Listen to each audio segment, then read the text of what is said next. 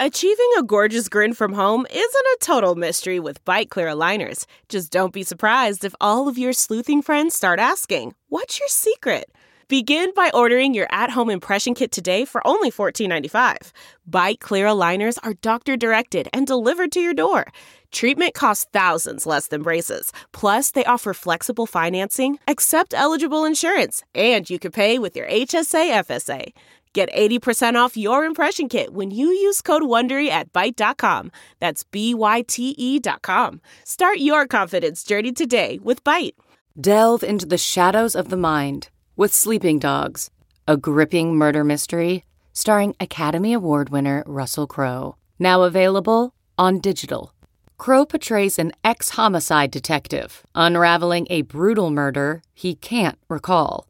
Uncovering secrets from his past, he learns a chilling truth. It's best to let sleeping dogs lie.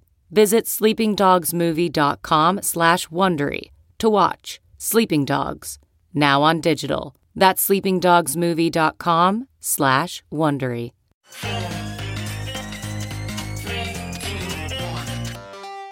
Welcome back to The Breakdown with me, NLW. It's a daily podcast on macro, Bitcoin, and the big picture power shifts remaking our world. The Breakdown is sponsored by NYDIG and produced and distributed by CoinDesk. What's going on, guys? It is Sunday, August 8th, and that means it's time for Long Read Sunday. And this week, since we've had so many big, heady things, I thought I'd do something light and little for Long Read Sunday. So, of course, I picked an essay about the end of the dollar's global reserve status and what comes next. It is specifically called The End of Exorbitant Privilege, Inflation, the Global Dollar, and What Comes Next. It's by David Z. Morris, the man, the myth, the legend himself, CoinDesk's chief insight writer, and it's actually the first of 2 points. So if you like it, I'll read the other one in the weeks to come. I think it does a great job of setting up a huge amount of what's going on in the larger macro context, so I hope you enjoy it. The year has been rife with anxiety about inflation. Economist Lawrence Summers sent up an early warning flare in March, speculating that debt-financed government coronavirus pandemic relief payments could overheat the economy. Summers got some vindication from consumer price index numbers this summer, including 5.4% annualized CPI growth in June. Inflation terrifies people for a lot of reasons, including its erosion of the purchasing power of wages and the value of dollar-denominated debt. But in May, a leading foreign exchange trader named Stanley Druckenmiller warned of an even bigger long-term risk of inflation, that it might threaten the US dollar's status as the world's dominant reserve currency. The US dollar is overwhelmingly the preferred currency for international trade. For instance, the huge global oil trade is dollar-denominated and settled. The dollar is also the most widely held foreign currency in central banks. This produces major economic benefits for Americans, what has come to be known as the exorbitant privilege of the dollar, and its decline could harm the US economy. We're still miles away from the kind of hyperinflation that can truly wreck a currency or an economy. Argentina is currently dealing with 50% inflation for comparison. There's also a lot of evidence that current US inflation is highly concentrated in a few sectors, and bond investors have remained stubbornly skeptical of inflation doomsaying. But whether inflation pushes things along or not, it's clear the dollar's reserve status is already under pressure. In May, the dollar's share of global reserves dropped to a 25-year low. Since 1999, the dollar's share has dropped from about 71% to just below 60%. And the competition is only heating up. The Eurozone has begun issuing debt that could make it a more viable reserve. China has spent more than a decade trying to make its currency more appealing internationally, including, some observers argue, through its creation of a central bank digital currency. And the adoption of Bitcoin as legal tender by El Salvador hints at the possibility that a digital currency or other exotic instrument could become part of the equation. So what's causing the decline, and why could inflation accelerate it? If the dollar's retreat continues, how serious would the impact on the US be? And how viable are the leading candidates for taking up the dollar's mantle? What is a reserve currency? In the 21st century, reserve status is not an official designation, but rather a competitive position based on which currency is most trustworthy and most useful for global trade. That means the dominant reserve currency can change. Before World War I, it was the British pound. As recounted by University of California at Berkeley economist Barry Eichengreen, the dollar continued to gain dominance as the US sold arms to combatants around World War II, increasing its gold reserves. That transition also reflects the general rule that dominant global trading nations tend to have dominant global currencies. Businesses or governments needed to hold American currency to buy American products, and the United States remained the dominant global manufacturer for many decades after the end of World War II. Some countries also hold various currencies for use in stabilizing the global price of their own currency.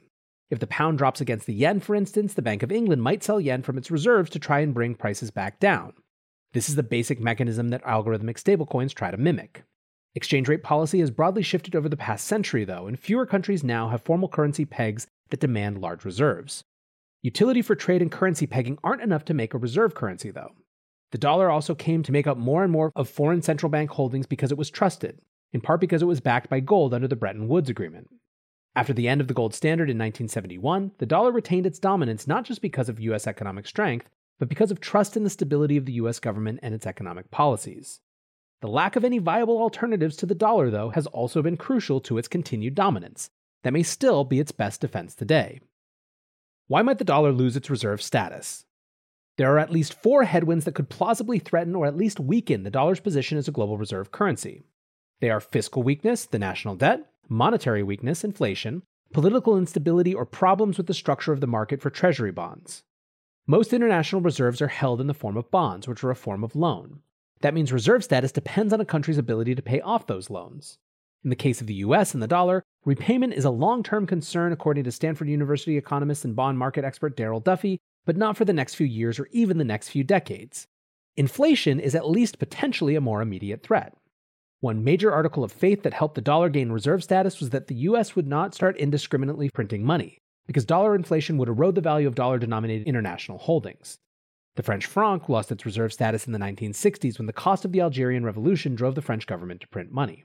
While the bond market has so far ignored the threat of inflation, it could easily turn on a truly irresponsible administration. That said, Eichengreen argues that there are many factors that are more important than low inflation for a dominant reserve currency. Economic stature is key, which explains the long-term decline in dollar reserves. The rise of Japan, Mexico, Korea, China, Brazil, and many other countries as productive hubs means more of their currencies are circulating around the world as trade instruments than in the mid-20th century. The US now produces only a little over 10% of all global exports, making the dollar less and less useful for trade. But it remains a uniquely powerful economy, which seems to explain why US bond markets haven't buckled under inflation fears. The continued appetite for treasuries reflect the belief that a surge of debt spending right now will shore up the US economy in the long term, and that it's a worthwhile trade-off for some inflation risk. Equally crucial is the openness and reliability of financial systems themselves. This includes a stable system of financial rules and institutions that can quickly convert bonds or other instruments into cash. There was a scare on this front last March when the start of the pandemic triggered panic selling of US bonds that overwhelmed treasury markets. The good news, according to Duffy, is that this was a problem of market structure related partly to bank reserve requirements, rather than a lack of demand for US treasuries. But he says fixing problems in the treasury market is necessary for the dollar's continuing health. Buyers want treasuries because they can be liquidated quickly, he says. The concern that the market's not going to work could change the price at which the treasury can sell bonds in the first place. Finally, political stability, trust, and transparency are also important for currency dominance. This is a continued barrier to adoption of the Chinese yuan. But it's also a rising risk for the US, given what some see as trade hostility, rising unrest, and anti-democratic efforts by some US political factions. The good news is that right now, most of the threats to the dollar are either gradual or fairly far out on the horizon. In the short run, there's no serious risk of dollar displacement, says Yahya Fanusi, a former CIA analyst and adjunct senior fellow for currency issues at the Center for a New American Security. Still, if and when enough of these underpinnings fail, the world could turn away from the dollar incredibly quickly. There's an assumption that a reserve currency benefits from incumbency, or what the tech world might call network effects. But history teaches us that those effects are hardly determinative. The US dollar itself first overtook the British pound in international finance in 1925.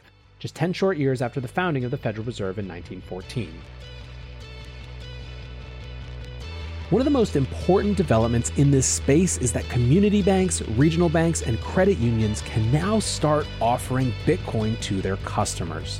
That's right, checking, saving, and now Bitcoin. It's all happening seamlessly thanks to a platform by NYDIG that offers institutional-grade custody and compliance. They're also the sponsor of The Breakdown. And if you want to find out more, go to NYDIG.com/NLW. That's NYDIG.com/NLW.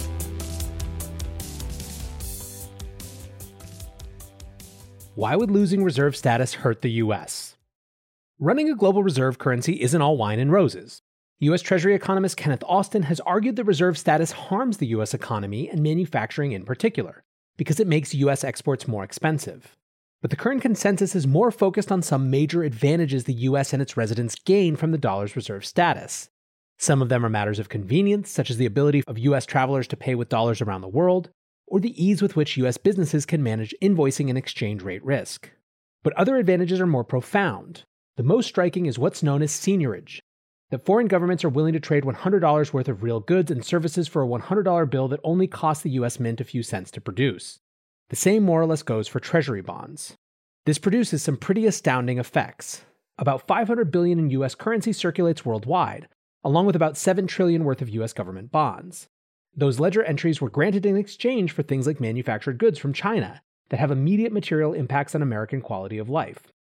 Eichengreen describes this as an asymmetric financial system with the international community supporting American living standards and subsidizing American multinationals.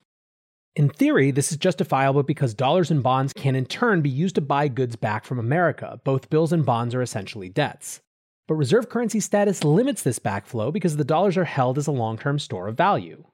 Bonds, as long as they stay trustworthy, can stay parked in foreign banks for decades.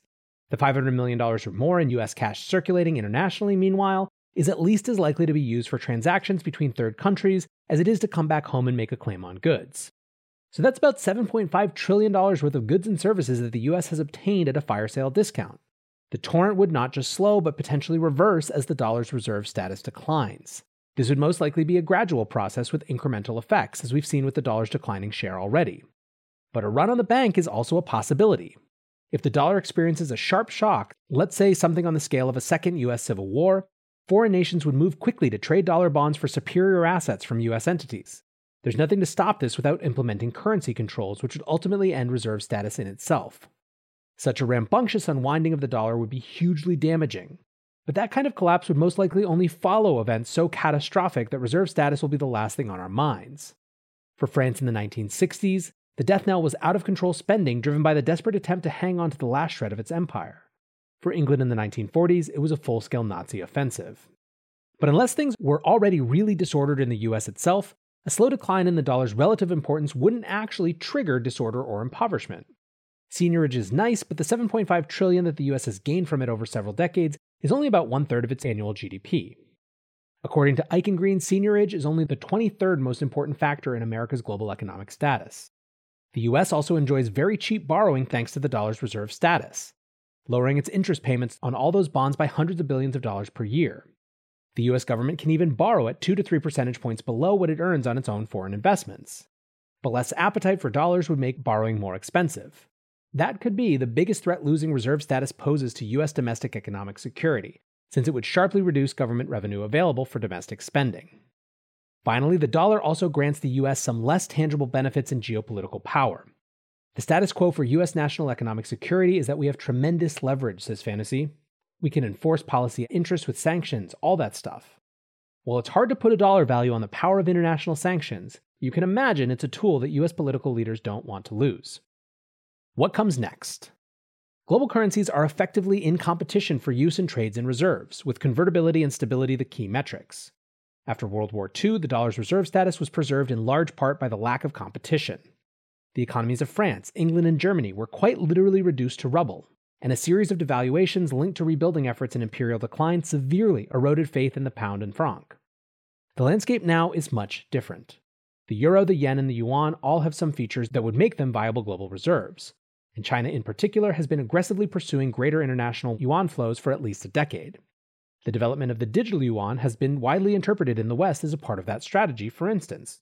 But, despite some declines, the dollar has held onto its reserve and trade dominance. At least for now, experts believe each of the potential dollar competitors has some fatal shortcoming that makes it less preferable. Japan, for instance, holds most of its debt domestically, making it unavailable for reserve holdings.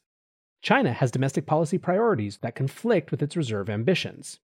In an upcoming companion piece, we'll be going into the strengths and weaknesses of competing fiat currencies in more detail.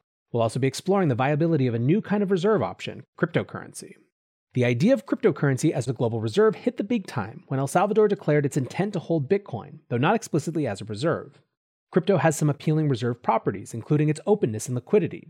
Even more appealing may be that a true crypto like Bitcoin would take monetary management decisions and the power to abuse them away from any single country. The idea of crypto reserves is novel and strange, and it would involve a lot of challenges, uncertainty, and structural changes. all of which we'll dive into in that forthcoming companion piece. But crypto also has more legitimacy in mainstream economics than you might guess. Former Bank of England head Mark Carney has proposed a synthetic reserve currency using some crypto-like technology. And Forex titan Stanley Druckenmiller has said he thinks some sort of crypto will be the next major reserve currency. Time will tell, but at this point, I wouldn't count it out. Back to NLW here, and I'm not going to say too much because I think it's pretty clear that we need to read the second piece now that we've read the first. But I think what's really important about this is setting the framework for these larger questions about where crypto fits in the monetary system. It's not just crypto versus the US dollar, it's also where the US dollar sits relative to the rest of the world. This is a geopolitical power game, not just an internal domestic question, and that's why it gets so heightened so fast. Now, if you're really interested in this, go back and listen to especially my first episode with Luke Grauman and my first episode with Lynn Alden. Just search their names and you should be able to find them. And if you have any trouble, hit me up at NLW on Twitter. We talk a lot about exactly these issues, and they're really, really good primers for more. So I hope you enjoyed this piece. Thanks to David for writing a great start of what seems like a good series. And until tomorrow, guys, be safe and take care of each other. Peace. Look around. You can find cars like these on AutoTrader. New cars, used cars, electric cars, maybe even flying cars. Okay, no flying cars, but as soon as they get invented, they'll be on AutoTrader. Just you wait. AutoTrader.